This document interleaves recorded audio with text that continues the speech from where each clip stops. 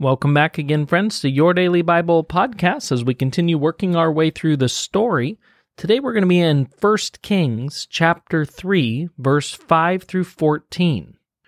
David and Bathsheba have a son.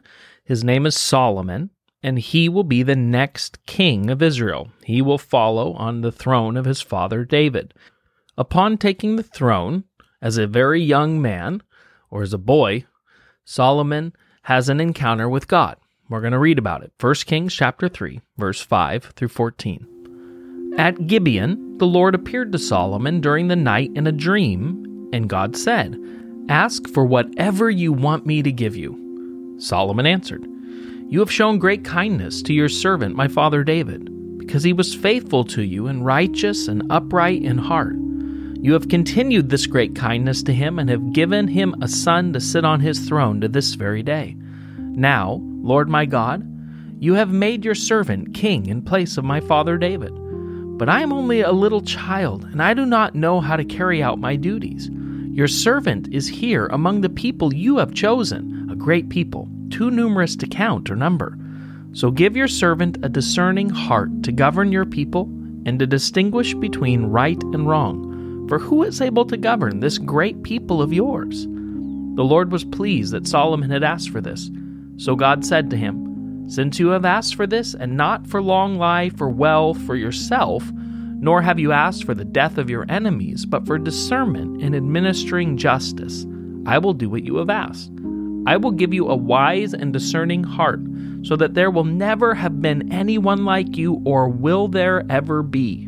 Moreover, I will give you what you have not asked for, both wealth and honor, so that in your lifetime you will have no equal amongst kings. And if you walk in obedience to me and keep my decrees and commands as David your father did, I will give you a long life." Okay, amen. So we have this story of Solomon, a young boy, having an encounter with God, where God asks him an amazing question, maybe one that you've dreamed about yourself. God says, "Ask me for whatever you want. Ask me for whatever you want."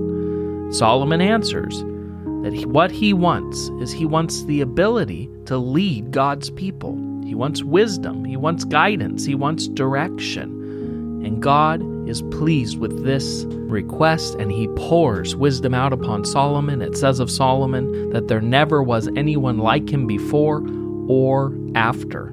God gave Solomon the wisdom he needed to lead God's people into unprecedented prosperity and blessing in life.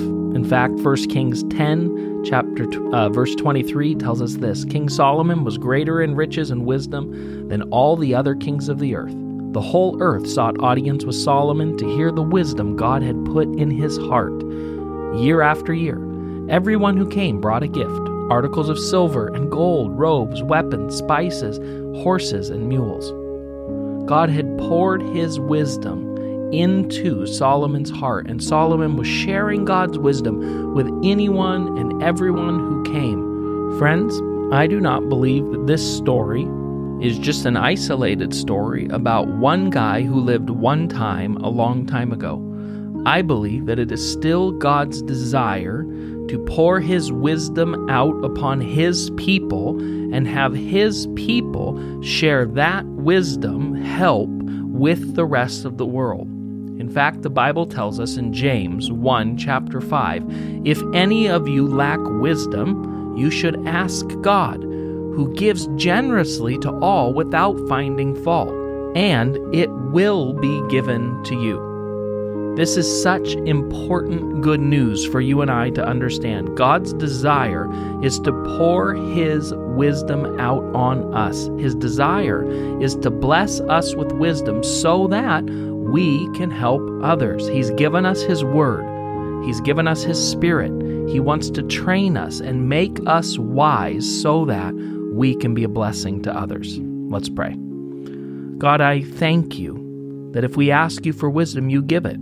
So right now, I pray, God, make us wise.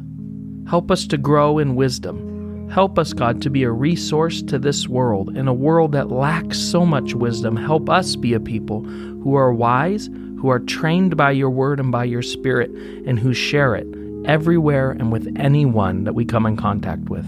In Jesus' name, amen.